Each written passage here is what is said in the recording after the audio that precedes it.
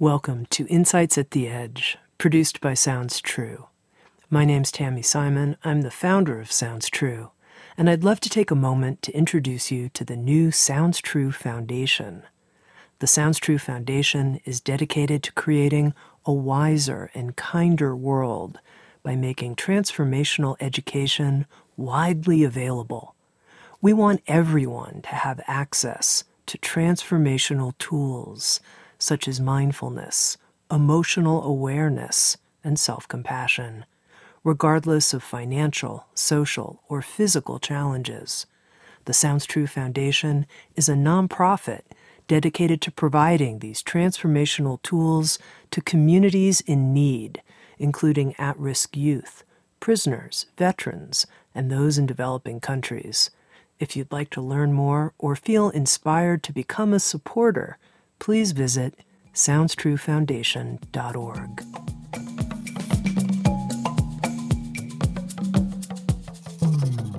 You're listening to Insights at the Edge. Today my guest is Mark Wolynn. Mark is the director of the Family Constellation Institute, the Inherited Trauma Institute, and the Hellinger Institute of Northern California. His book, It Didn't Start With You: How Inherited Family Trauma Shapes Who We Are and How to End the Cycle, is the winner of the 2016 Silver Nautilus Book Award in Psychology. Mark specializes in working with depression, anxiety, obsessive thoughts, fears, panic disorders, self-injury, chronic pain, and persistent symptoms and conditions. In this conversation, we talk about how unexplained symptoms can often be linked to inherited family trauma. And Mark helps us understand the science behind this, and more importantly, how becoming aware of these patterns is the first step in the very important healing we all need to do so that we can receive the love and support of our family lineages. Here's my conversation with Mark Wolynn. Mark, by way of introduction to the Sounds True audience, I would love for you to tell us a bit about what led you to focus in your work on healing inherited family trauma.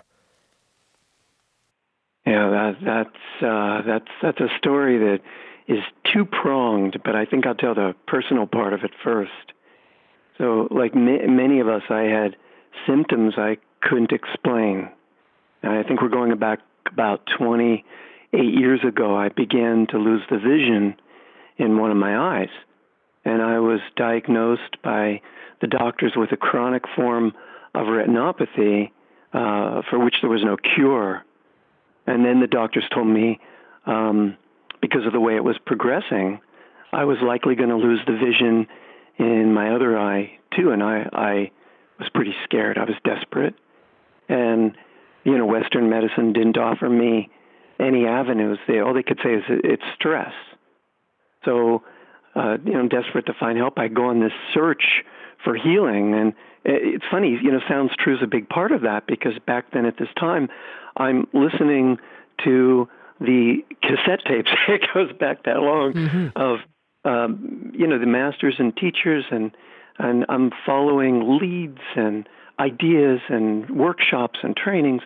And this search led me literally halfway around the globe as far as Indonesia, where I learned from, a lot of, I guess there were several wise teachers who taught me some fundamental principles that I didn't know, one of which was the importance of healing my relationship with my parents, which was extremely broken. But before I could do that, I had to heal what stood in the way. Though I didn't know it at the time, it was inherited family trauma, specifically the anxiety that I had inherited from my grandparents, who were all orphaned in some way. 3 of them lost their moms when they were babies, and the 4th lost her dad when she was 1, so ultimately she loses her mom too in the grief. And this anxiety, this was the real cause of my vision loss, but I didn't know it. as my parents did, same as me, I inherited this feeling of being broken from a mother's love. And that's what would have been passed down in my family. I remember as a small boy, maybe I'm 5 or 6, and I'm feeling panicked whenever my mom would leave the house. I'd run into her room, I'd open her drawers, and I'd cry into her scarves and her nightgowns, thinking that I'd never see her again, and that her smell would be the only thing I had left, which would have been true for my grandparents. They only did have the smell in a garment of their mother left. I remember 40 years later, I shared this with my mom. And I said, Mom, I used to cry into your clothes. And she told me, she said, I did the exact same thing when my mother left the house. And then my sister reading the book said, honey, you cried into Mom's clothes too? And then I realized it was a family pattern. We all wept when our mother would leave. And I had a break in the attachment, of course, as did everyone, my dad, my mom, my grandparents. And after healing this broken bond with my mom, my sight came back. And I thought, okay, there's something to these principles. And afterwards, I felt compelled to share these principles I learned. And ultimately, I created a method for healing the effects of inherited family trauma. That's why I wrote my book. Mm-hmm. So you said how you came here was two-pronged. So it was your own personal story. And then thank you. Yeah, the other prong, did that have to do with your professional evolution?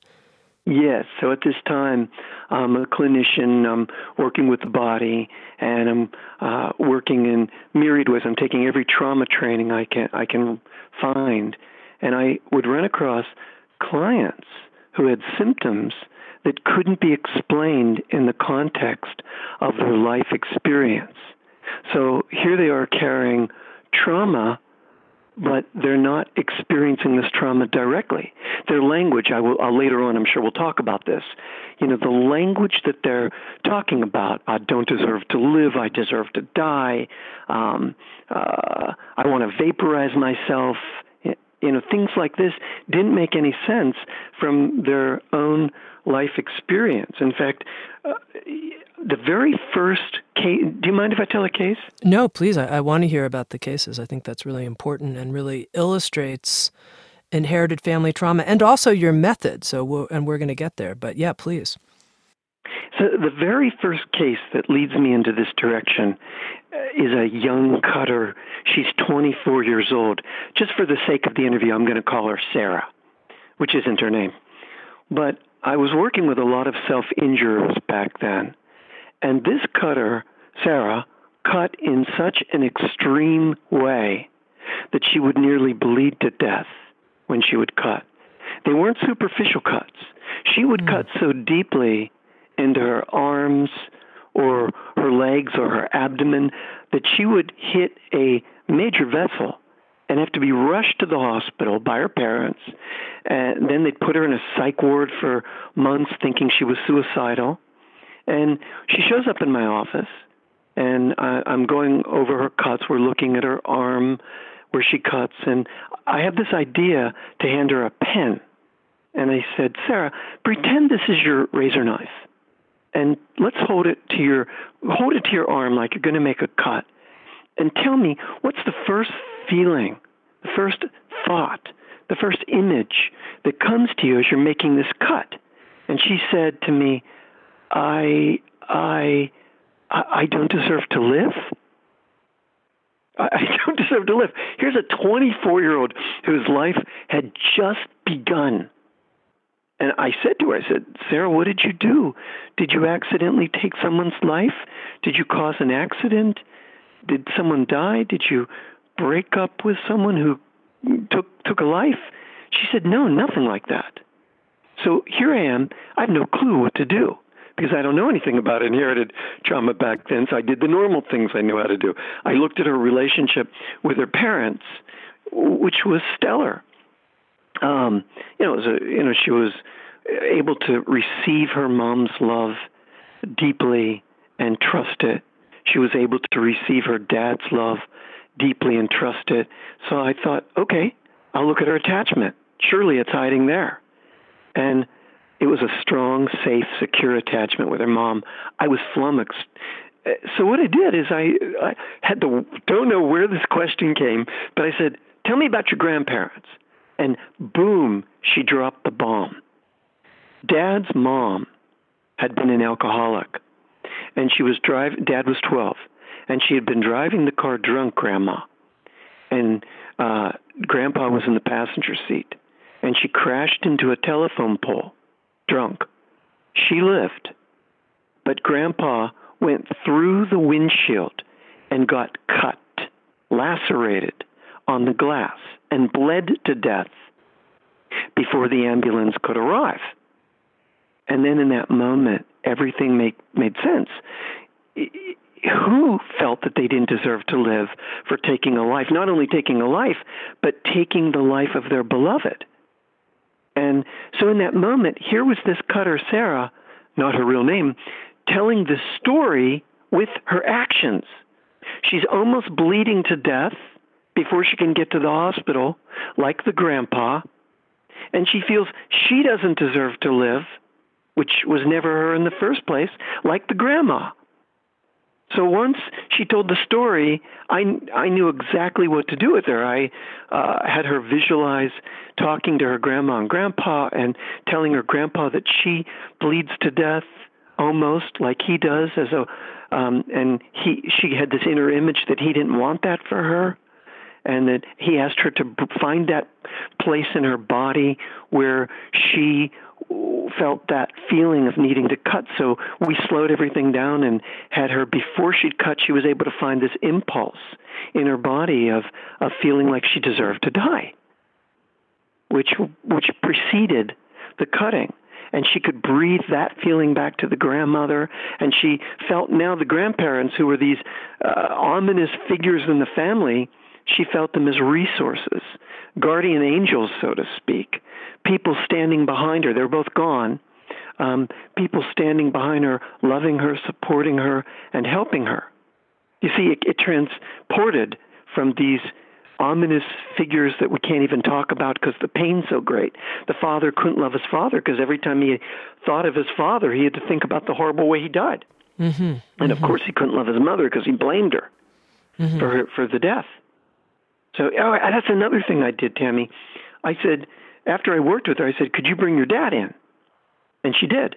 And I said, Sarah, not her real name, Sarah, sit over there on the couch. I'm going to work with your dad.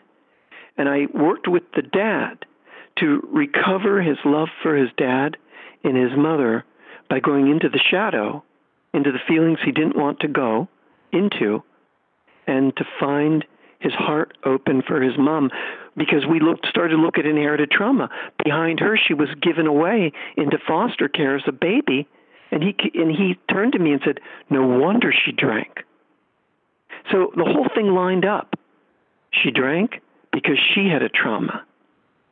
He couldn't open his heart to his parents because the trauma was so great, and there was so much anger and rejection and hatred and all those feelings. And once we worked through them, he then had his parents as a resource. And he was able to turn to Sarah in the session and say, Sarah, this ends with me. You leave all of this with me. And it worked. Sarah stopped cutting. And it was profound. She had her dad in a new way. His dad had his parents finally in his heart. And it was my opening, my crucible, my fire through which I walked through to learn what to do. And then I was lucky. I met Bert Hellinger, who was a teacher of in Family Constellations, they call it, in Germany, and he became one of my greatest teachers, and so on and so forth. I'm curious how the work that you did with Bert Hellinger has impacted the approach that you use to healing inherited family trauma. How did it inform the work you do today? So Bert works with live representatives in an audience for family members, and I thought that was deeply profound. In fact, when I met Bert Hellinger, it was this thing where finally he understands. He knows, because I had this these cases. And then here was Bert Hellinger, this German, used to be a priest turned psychotherapist who learned some principles from the Zulus when he was trying to convert them 40 years before that. And he was so interesting. Instead of converting them to Catholicism, they converted him, showing him that everyone needs to be included.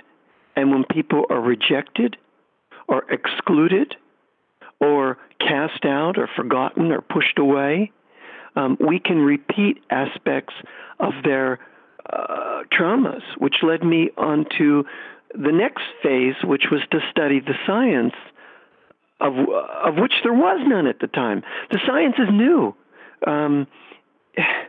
It wasn't.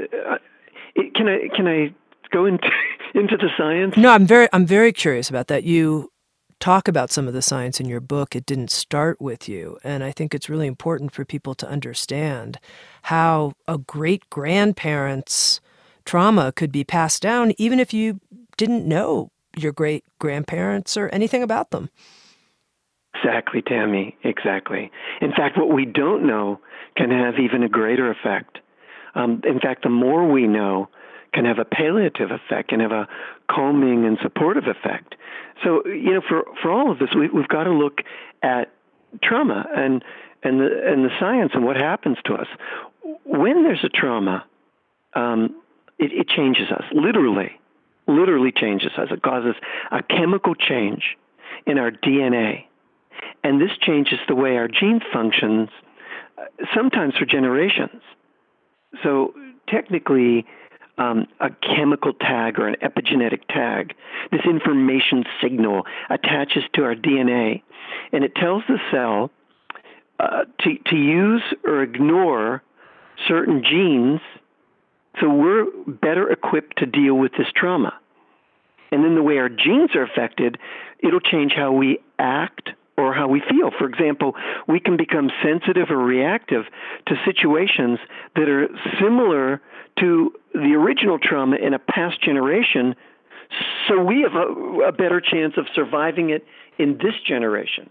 For example, if our grandparents came from a war-torn country, there's bombs going off, there's bullets flying, there's men being lined up or men in uniform harming people, our grandparents would adapt epigenetically and pass forward this skill set of sharper reflexes and quicker reaction times, reactions to the violence that they're experiencing, to help us survive this trauma that they experienced. The problem is we can also inherit a stress response with the dials set to 10, and here we are constantly preparing for this catastrophe of war that never arrives. But our body's on alert for this war, and we're walking around thinking that this is just how we're wired. We don't make the link.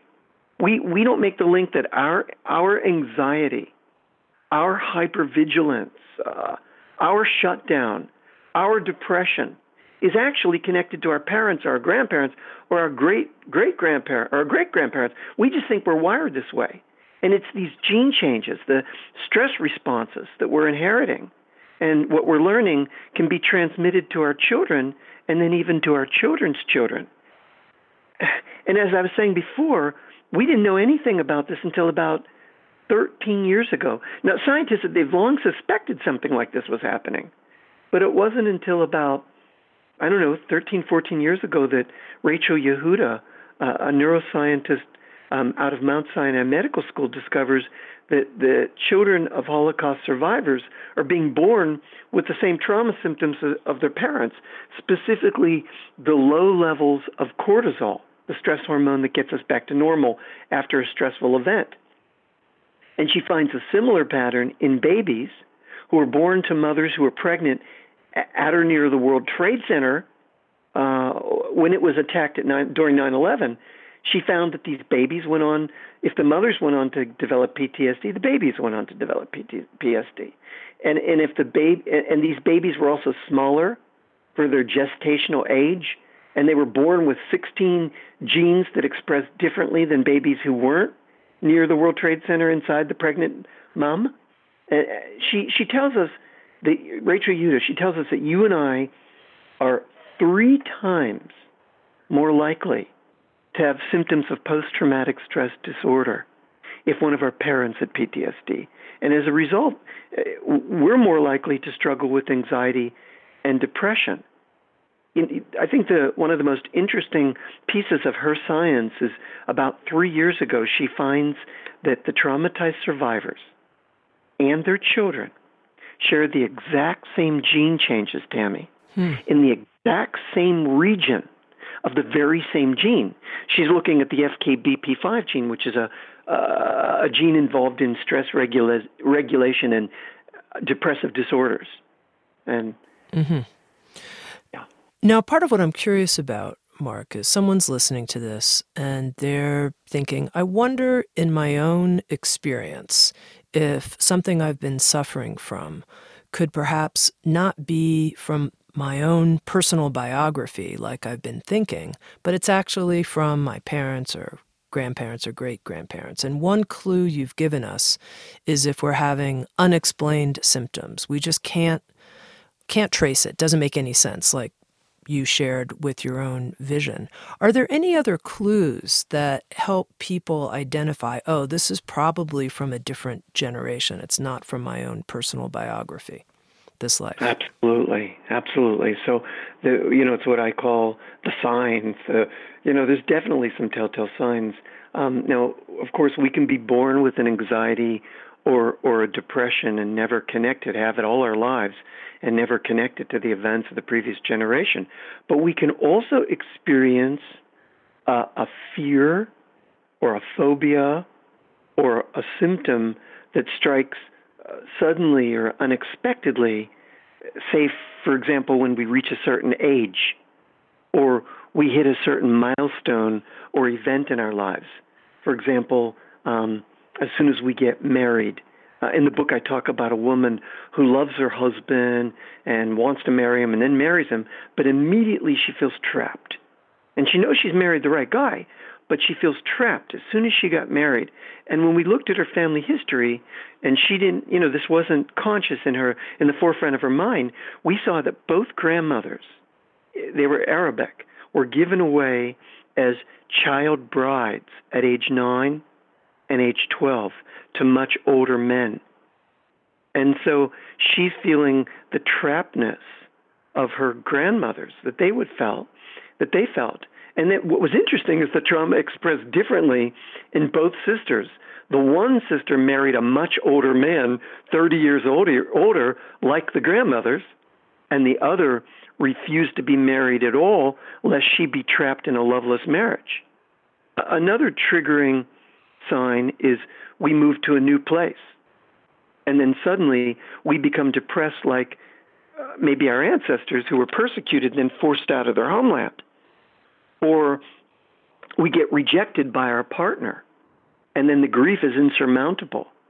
And if we follow that grief and its language, it can take us back to a much earlier grief, perhaps to a break in the attachment with our mom. Or here's another triggering sign. We're fine until we get pregnant or we have a child, and it's as though this ancestral alarm clock starts ringing. I once worked with this woman. She was consumed with anxiety as soon as she became pregnant, but she never made the link. She came to my office and she said, I am just so anxious all that. And I said, slow it down. Let's get to when it started. And she said, I don't know, maybe about 7 months ago. What happened 7 months ago? Well, that's when I got pregnant. So as we started to peel it back, we discovered that there was language, what I call core language, trauma language in there. I said, so tell me, what's the worst thing that could happen about your being pregnant? And she said, I'll harm my baby. And it came out. There's my language that I'm looking for. And I asked her if she or anyone in her family had ever harmed a baby, and she said no. And then she said, oh, wait, oh my God. And she talked about her grandmother as a young woman who lit a candle, and the candle caught the curtains on fire, and then the house caught on fire, but the baby was upstairs, and she tries to run up the steps, but now the steps are on fire, and she can't get the baby out. And then the woman said, but we were never allowed to talk about it. You never talked about this fire. You never mentioned it to Grandma. And in that moment, the woman made the link that she had inherited the terror from her grandmother. And then we could break the pattern. We knew what we were dealing with. How many generations back do you think trauma gets passed down from? How far back might it be originally situated? There's in the book I talk about, there's this research that shows that it suggests that it can be transmitted for 3 generations. One of my favorite researchers, Isabelle Monsuy, from the Brain Research Institute at the University of Zurich. She was trauma. You're allowed to cause adversity to little mice, but not humans. Unfortunately, to the little mice, but they would separate them from their mums to make the mice depressed. And then afterwards, these mice exhibit, a depression-like symptoms, and they're not even separating them for that long a time, maybe 2-3 hours a day for the first 2-3 weeks of life, first 2 weeks of life. And that's not a lot, but it's enough to create these breaks in the attachment and in the mice. And so the interesting thing is what happens to the pups in the 2nd and 3rd generation. They experience without being separated from their moms. They are born with, they've inherited the epigenetic mechanism, which would be these abnormally high numbers of small non-coding RNAs, what they call microRNAs. It's the genetic material, one of the genetic materials that regulate gene expression. So they find it, these little mice, these pups and these grandpups, they're experiencing the same trauma symptoms despite never having experienced the separation themselves.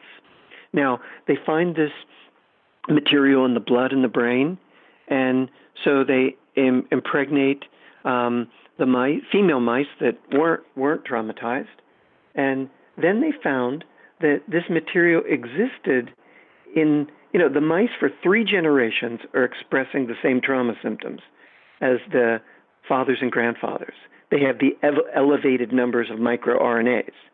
But these elevated numbers of microRNAs, even though they have the same behavior, they were not detected in the 3rd generation, which led the researchers to speculate that, the behavioral effects can maybe travel for 3 generations and express for 3 generations, but perhaps not beyond that. But we're seeing studies now where, oh my gosh, I publish all these studies on my Facebook page, and I published a study not long ago where in worms they can show a generational link for 14 generations. Oh my! So the science, it's still being, it's a brand new field, and the science is still coming out all the time. And some of the mechanisms of transmission is not completely clear yet. And for that reason, much of the research has focused on the male line because it's much easier to track the sperm's influence on the embryo. The egg's influence is more complicated. However, there's ample research done with both the female line and the male line, and the effects of trauma can be equally observed in both males and females for 3 generations.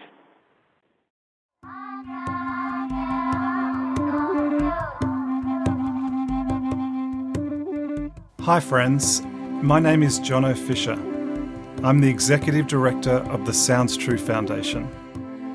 The Sounds True Foundation is a new non-profit organisation dedicated to bringing the benefits of transformational education to communities in need, including at-risk youth, prisoners, veterans, and those in developing countries. Some students from southwest Uganda recently wrote to us and said, "In spite of war and violence, Sounds True's materials are helping us really change. We can laugh more. We believe in life again. We can love again. And we are even beginning to allow forgiveness and compassion to enter our consciousness. If you'd like to learn more about how the Sounds True Foundation is helping change lives, or to become a supporter, please visit soundstruefoundation.org.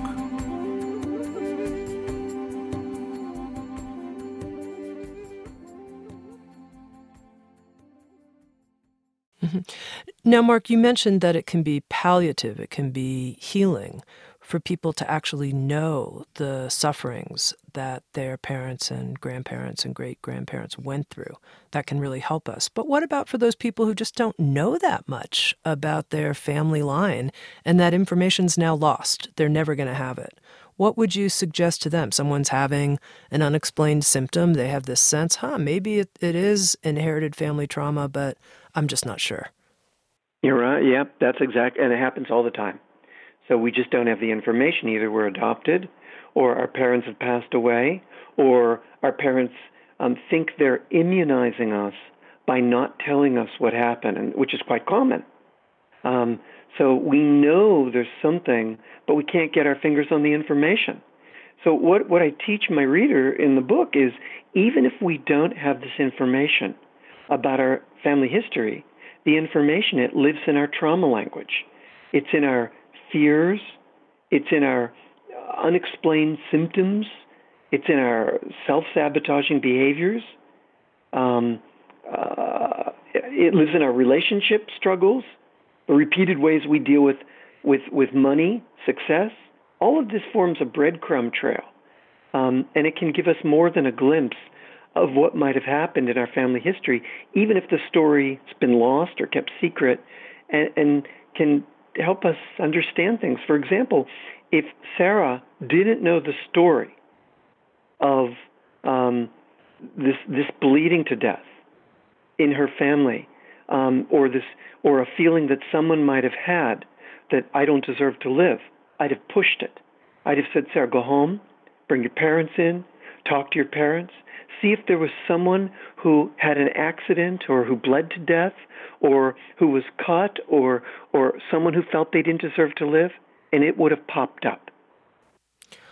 Okay, Mark, now I'm going to ask you the weird question that I've wanted to ask you since I encountered the book. It didn't start with you. I read in the acknowledgments that you had a debt of gratitude as well to someone who influenced you, Roger Woolger.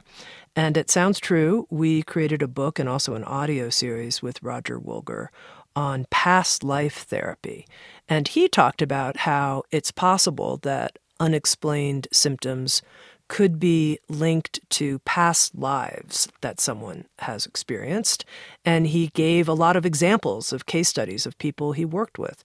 And I'm curious what you think about, someone who says, is this from my own biological family line, or maybe it's from a past life, ? We just don't know the answer to till we cross over. And I know Roger well. In fact, during that time where my eye couldn't see, Roger was one of my teachers, one of my great teachers. I loved Roger. And Roger, there were these events that we would land on in our inner images, which very well could be past life images. But I've discovered that they could also be in the family history, and that we just don't know the family history. So I don't know, I can't say, and I kind of stay close to the science, Tami. I'm interested in epigenetics, and I'm interested in what we know for sure. It doesn't mean past lives don't exist. We just don't know that answer. And I have a very open mind in all directions to it being, maybe one day they'll discover a DNA link. I know that I've studied that whole world, and there was a man named Dr. Ian Stevenson who wrote an interesting book where reincarnation and biology intersect. And what he did is he went all around the world, particularly India, where he found children born with birthmarks who remembered being other people on the other side of the country or the globe, and they could tell this story. Yes, I was this man named Rajiv, and I lived over in the north of India, and I had a family, and I was killed by a knife in my chest. And on the boy's chest, the baby who's born, the 5-year-old boy, he remembers, and he has a birthmark there. So Dr. Stevenson traveled to these villages and got the story of the deceased from the deceased family as well as from the child. And it's quite compelling, quite compelling. But for me particularly, since you asked me a personal question, I like to stay as close to the science as I can. And what we do know is that these stress responses are heritable. And there's all these epigenetic mechanisms that are being passed forward. I could tell you some of the ones that they're studying nowadays. Mm-hmm. They're looking at DNA methylation, where a methyl residue is cast on the DNA. And that's this heritable mechanism, or histone modifications, which are added to the proteins, or as I mentioned about those mice, there's abnormal levels of the small non-coding RNA molecule, these microRNAs, and they're found in the blood. They can find them in the blood, the brain, and the sperm of mice. Although recently I saw a study which I published in Facebook where the long RNAs can also transmit the effects of early life trauma. And then recently I saw this really cool study where, hey, it's none of that at all. There's this sort of intercellular communication going on where these particles are ejected from a cell, releasing little packages, which they're calling extracellular vesicles, which create a form of long-distance communication between the cells. So, epigenetics is just one piece of the puzzle. Do you know that embryologists for 100 years have known that the female cell line stops dividing in the womb, which means when grandmother is 5 months pregnant with our mother, the egg that will one day become us is already present in our mother's womb, which is in grandma's womb. And I talk about this in my book, just speculating. What do you think the implications are that there's 3 generations present in mother and grandmother's womb? And then we know from the work of Bruce Lipton that mother's emotions can be chemically communicated to the fetus through the placenta, and that can biochemically alter genetic expression. So there's lots of science that they're just cobbling together nowadays, and they're using mice because you can only get a generation in humans, or you can only look at a generation.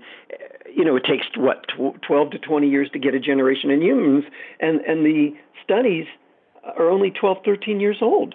Mm-hmm. So they're using mice because with mice and humans, they share a similar genetic makeup. Over 90% of the genes in humans have counterparts in mice, with over 80% being identical. And you can get a generation in 12 to 20 weeks of mice. So for that reason, they're able to extrapolate from these studies. In fact, my favorite study happened out of Emory Medical School in Atlanta, where they took male mice and they made them afraid of a cherry blossom like scent. Every time the mice smelled the scent, they'd shock them. And they found already, right in that first generation, changes, epigenetic changes in the blood, in the brain, in the sperm. In the brain, there were these enlarged areas where a greater amount of smell receptors existed, so that these mice in that first generation that were shocked started learning to detect the scent at lesser concentrations, thereby protecting themselves. Their brains had epigenetically adapted to protect them, which fascinates me, how quickly these epigenetic changes begin. And so they found the changes in the sperm and the brain. So the researchers said, well, what would happen if we impregnate females that were not shocked with this sperm? And they did it. And then the amazing thing happened in the second and third generations. The pups and the grandpups became jumpy and jittery just by smelling the smell. They had, not by being shocked, they were never shocked. They became jumpy and jittery. They had inherited the stress response without directly experiencing the trauma. Mm-hmm. So I know this is a long answer to your question about past lives, but this is where my fascination lives. No, I appreciate it. All these discoveries. What I want to make sure our listeners get a real sense of, and what I want to understand better, is your approach to helping people heal, what you call the core language approach for healing from inherited trauma. Take us through it, the steps. Okay, so when I'm working with people, I want to know both their verbal and their nonverbal trauma language, what I call core language. So I've discovered that when a trauma happens, it leaves clues behind, not just in the DNA, but in the form of emotionally charged words and sentences. And these clues they form a breadcrumb trail. And if you follow it, it can lead us back to a traumatic event in our family history that, it's like collecting the puzzle pieces. And then all of a sudden you get this missing piece of the puzzle, and then the whole picture comes into view. And it gives you finally a context that explains why you feel the way you feel. But there's a scientific reason also for this trauma language, because we know this from trauma theory, that when a traumatic event happens, scientific or significant information in the trauma gets lost. It disperses. It bypasses the frontal lobes. So the experience of this trauma, exactly what happens to us, it can't be named or ordered through words. Our language centers get compromised. And then without language, our traumatic experiences get stored as fragments of memory, language, body sensations, images, emotions. It's like the mind disperses. The hippocampus gets disrupted, and then these essential elements get separated. We lose the story, and then we never complete the healing. Yet what I found is these pieces aren't lost, Tami. They've simply been rerouted. So I'm looking for my clients' verbal and nonverbal trauma language, and the job is to gather this language and link it together and connect the dots so we can land on the events where this language originated. So when it's verbal, it can be sentences like, I'll go crazy, or I'll be locked up, or I'll harm somebody and I won't deserve to live, or I'll be abandoned, or I'll lose everything. But it can also be nonverbal. And that's when we look at our fears and our phobias and our unusual symptoms and our anxieties and depressions, and these things that strike suddenly maybe or begin at a certain age 30 when grandma became a widow, or age 25 when dad went to war and came home numb. It's often the same age where something traumatic has happened in our family history. Or we look at the depressions or our destructive behaviors that keep repeating, or we keep making the same relationship choices or the same money choices or the same career choices, or we repeatedly, we self-sabotage our success. Literally, we keep stepping in the same potholes. And this is what I'm interested in finding. And then from there, now that we've isolated the problem, we've got to have a positive experience that can shift our brain. It can change our brain. I feel like I've given the listeners only the bad news, that we're all in the same boat, and the boat's sinking. But it's not true. There's actually positive research that's out there now. Researchers are now able to reverse the trauma symptoms in mice, and the implications are vast. And I list this all on my Facebook page. But when all these studies, but to put it into words, when these traumatized mice, when they're exposed to positive experiences, it changes the way their DNA it expresses. So, it inhibits the enzymes that cause the DNA methylation and histone modifications. So Isabelle Monsuy, I talked about her earlier, she was traumatizing these mice. Once she placed them in positive low-stress environment, their trauma symptoms reversed. Mm-hmm. Their behaviors improved. And there were changes in the DNA methylation which prevented the symptoms from being transmitted to the next generation. Now, one of the things I'm curious about, Mark, I know you've worked with people who are children and grandchildren of people who have been affected by the Holocaust or people who lived through various wars or grew up in war zones. And I'd be curious to know how you were able to find their core trauma language, but more importantly, the healing, and in your work, how you were able to help those people heal from a real family lineage of such trauma. Yeah, I'll tell the story of Prak, not his real name, but an 8-year-old Cambodian boy, which was a fascinating case. He was never told that his grandfather was murdered in the killing fields. In fact, he was led to believe that the second grandfather that the grandmother married was his real grandfather, so he didn't have any information. And this boy, he would run headfirst into walls and concuss himself. He would, be on a basketball court, and he'd just run headfirst into a basketball pole and get knocked out. At 8 years old, I think he had 7 concussions already. And he also would take a hanger, just a regular coat hanger, and he would whack it on the sofa, and he'd scream, "Kill, kill, kill, kill." So as I'm working with his parents, both his mother and father, I'm already gathering this trauma language, the nonverbal and the verbal. The verbal language is kill, kill. Where does it come from? And the nonverbal trauma language is he keeps running into walls and pulls and having concussions. So he has these 2 destructive behaviors, which it's not important, but I call it a double identification. He's identified with 2 people.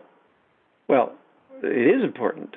Who he's identified with is the grandfather, the real grandfather, who's bonked over the head with a scythe-like tool in Tulsling prison, where he's murdered.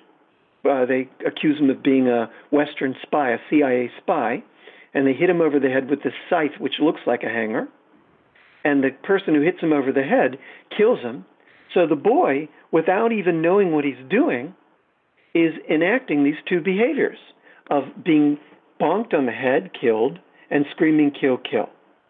So I told the father, go home and tell your son about your real father and how much you loved him and what happened and how you still miss him. Because I found in that culture there's a looking forward, not a looking back. And it was really hard to get the father to tell him about the past. He was telling me, we only look forward, we don't look back. And I said, yes, but this is essential for your son's healing. Do you have a photo of your real father? He says, I do. Please place this photo, I said, of his real grandfather over his bed and tell him that Grandpa protects him. In fact, show him the picture of a halo and tell him that Grandpa in the spirit world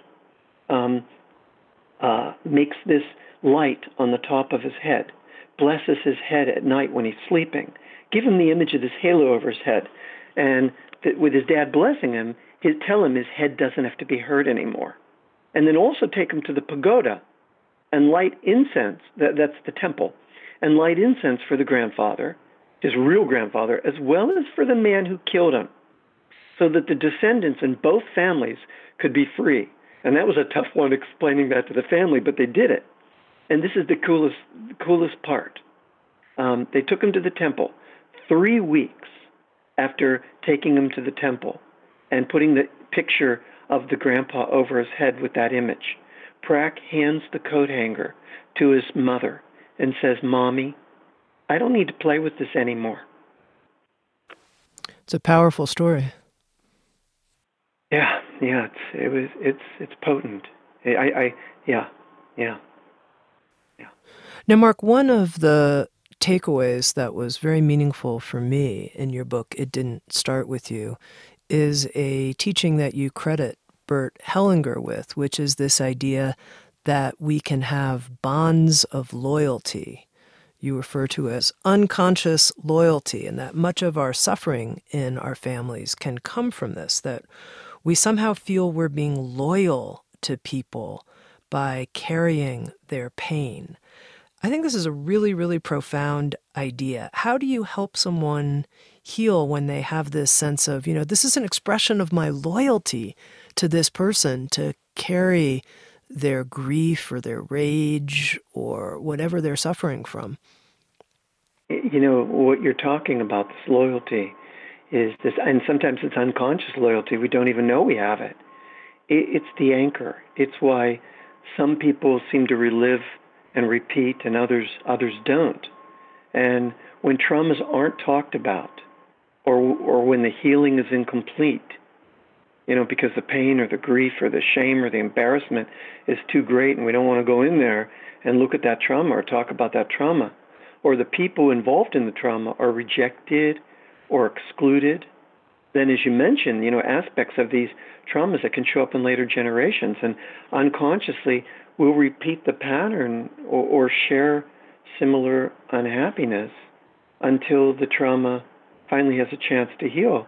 Ultimately, I believe that the contraction of a trauma is ultimately looking for its expansion, and it will repeat until that in a family too, in generations, until that expansion happens. I mean, even Freud, 100 years ago, when he wrote about repetition compulsion, he was writing about how the trauma is merely seeking the opportunity for a better outcome so it can heal. So in answer to your question, I might have somebody come into the office after we've diagnosed or unearthed this unconscious loyalty, and I might have the person stand in the footprints. I literally might put out rubber footprints for the father or the mother or the grandmother or the grandfather, and have the client feel that his mother, his father, her grandfather, her grandmother, his grandfather, doesn't want our misfortune. In fact, they only want us to do well, even if they can't show us that. That's really the hope and the dream, that we do well. And the best way to honor them is to live our life fully, which is where we arrive at in the session, where the client has a newer, deeper understanding that the true loyalty is to do well. Now, you made a very significant leap there, that let's say that this parent or grandparent has passed away. How do we know that they don't want us to carry their pain, that the best way to honor them is by living fully and not continuing to carry that burden? How do we know that? Great question. In my experience, clinically in my office, when I have people stand on the footprints of their deceased parent or their deceased grandparent and feel into their body as though they're them, that's not the information they report. The information they report is, the negative information that the parent would want it. It's always, I would say 100% of the time, the parent or grandparent it's almost as though there's also a cellular memory of this person, though they've passed away, in our bodies, and a cellular knowledge in our bodies that the movement is toward expansion and not to sustain the contraction. Does that make sense? It does. It does. And I know you work with healing images as well as healing sentences. So a healing sentence might be something like, I will now honor you by living fully. What happened to you won't be in vain.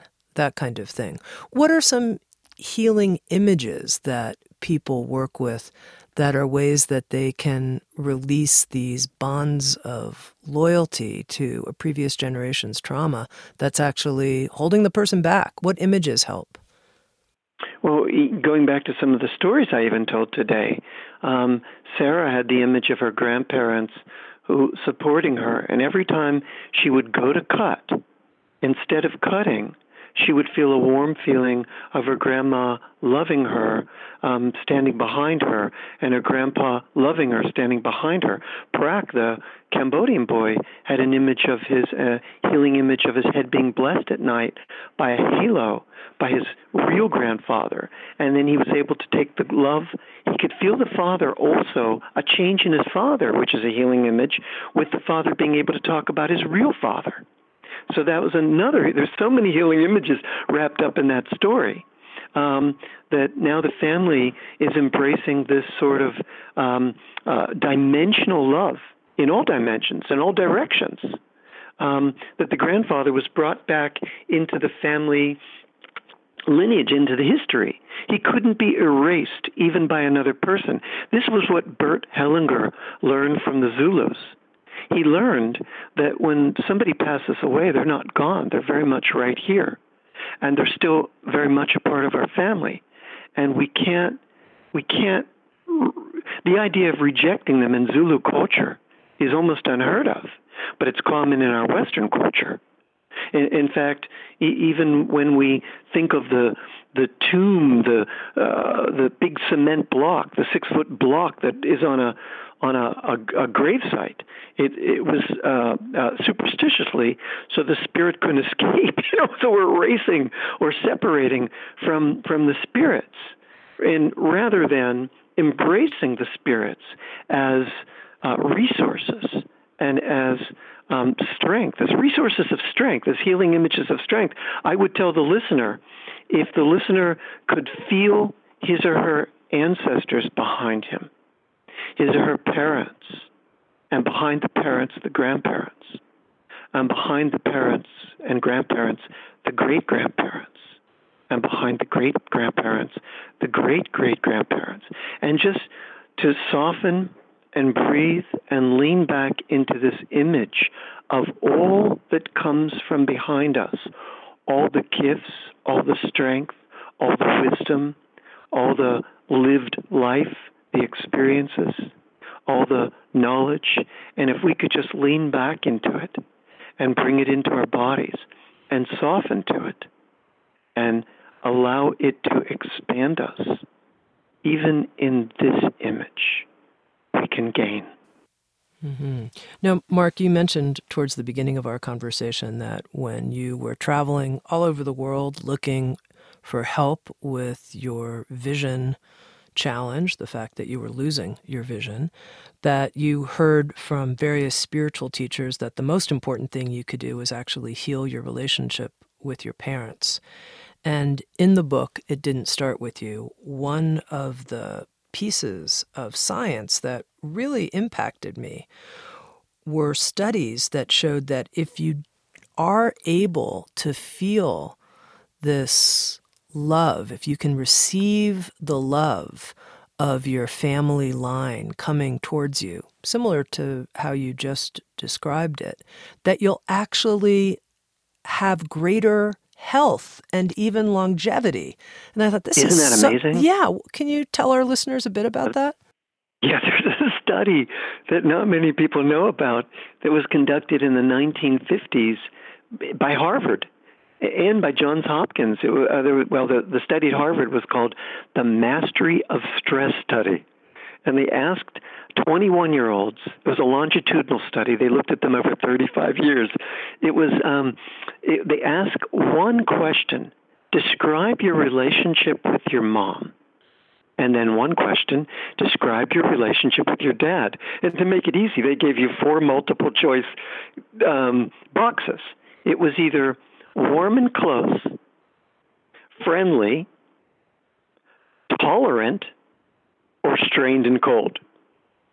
And people who chose with their mother, for example, tolerant or strained and cold, 35 years later, 91% of them had a significant health condition, like coronary artery disease, alcoholism, diabetes, compared with only 45%, less than half, who checked the boxes warm, close, and friendly.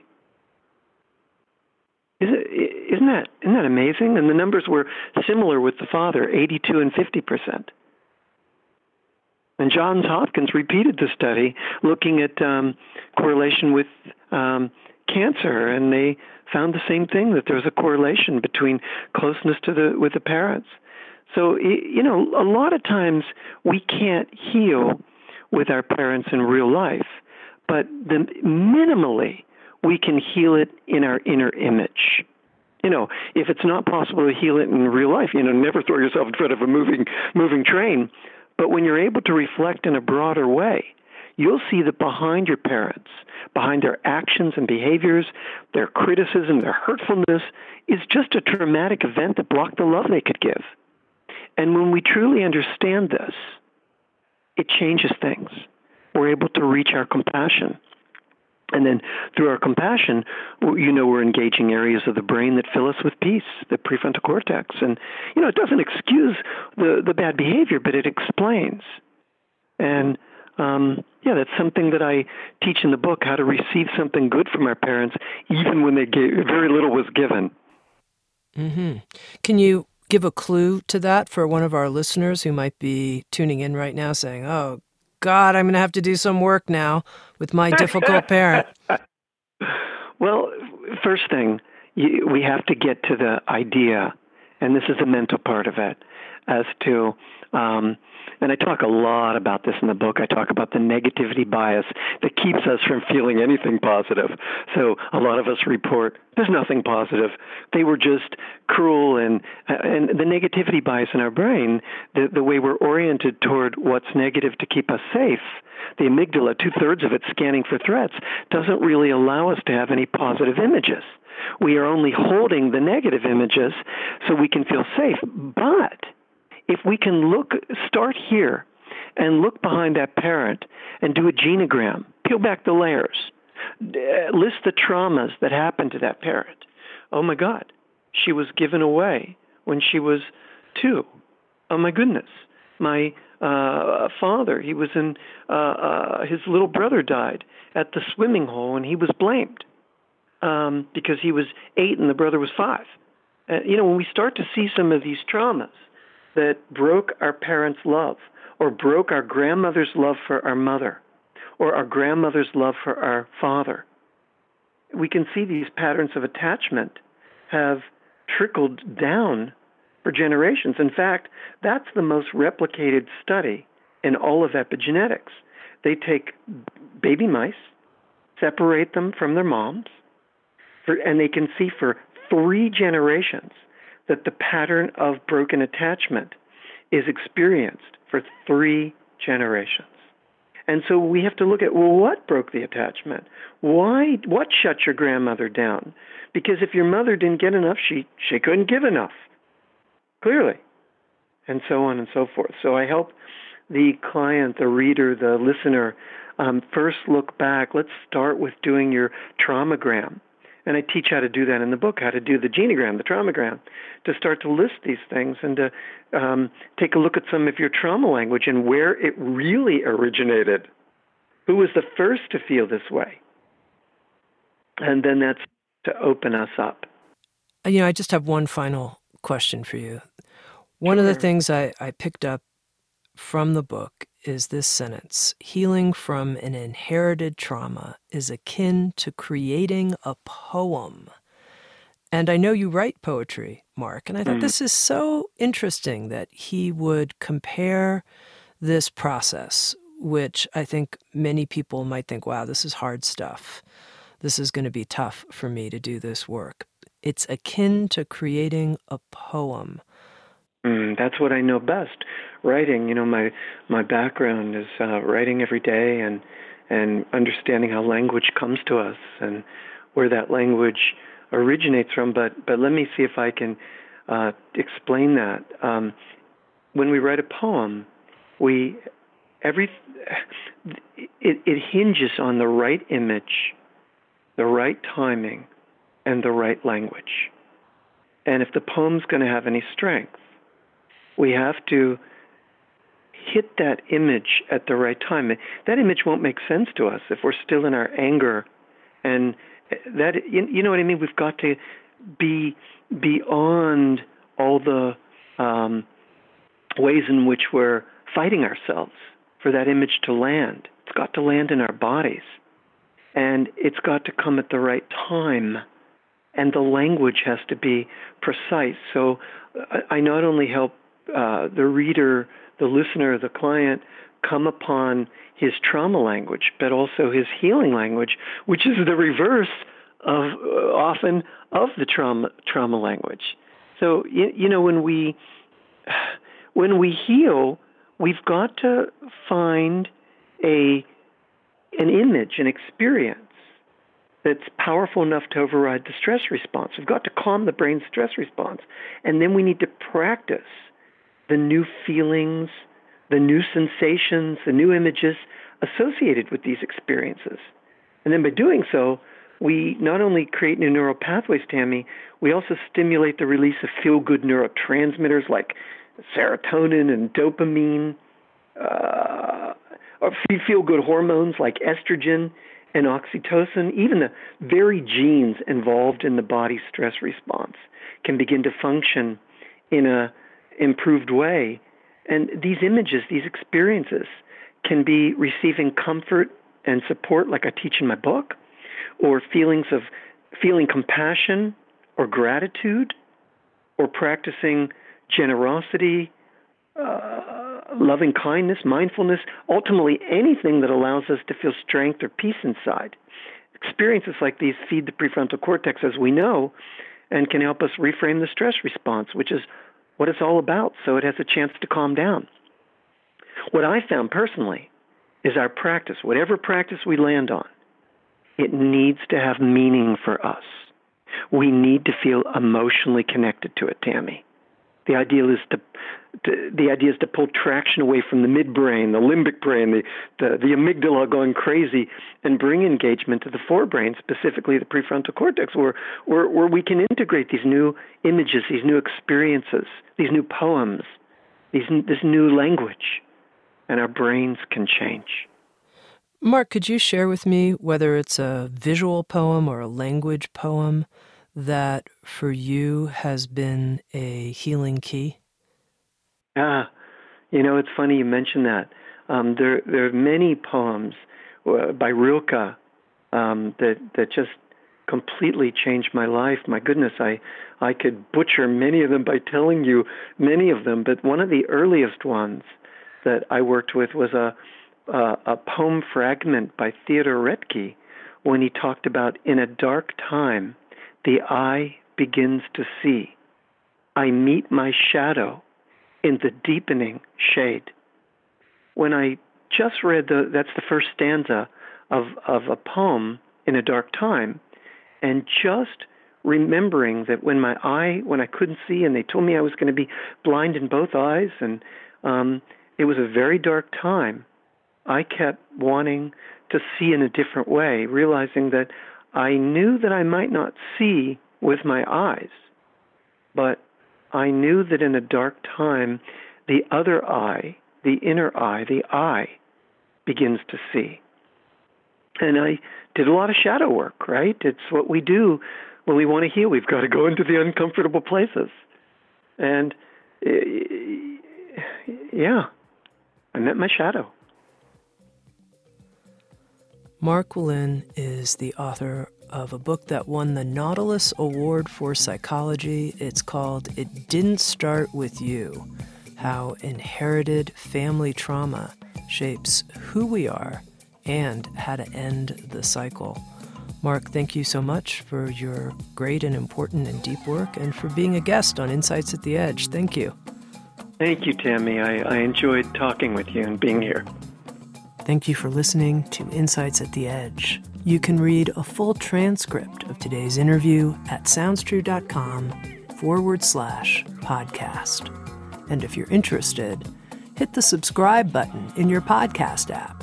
And also, if you feel inspired, head to iTunes and leave Insights at the Edge a review. I love getting your feedback, being in connection with you, and learning how we can continue to evolve and improve our program. Working together, I believe, we can create a kinder and wiser world. SoundsTrue.com, waking up the world.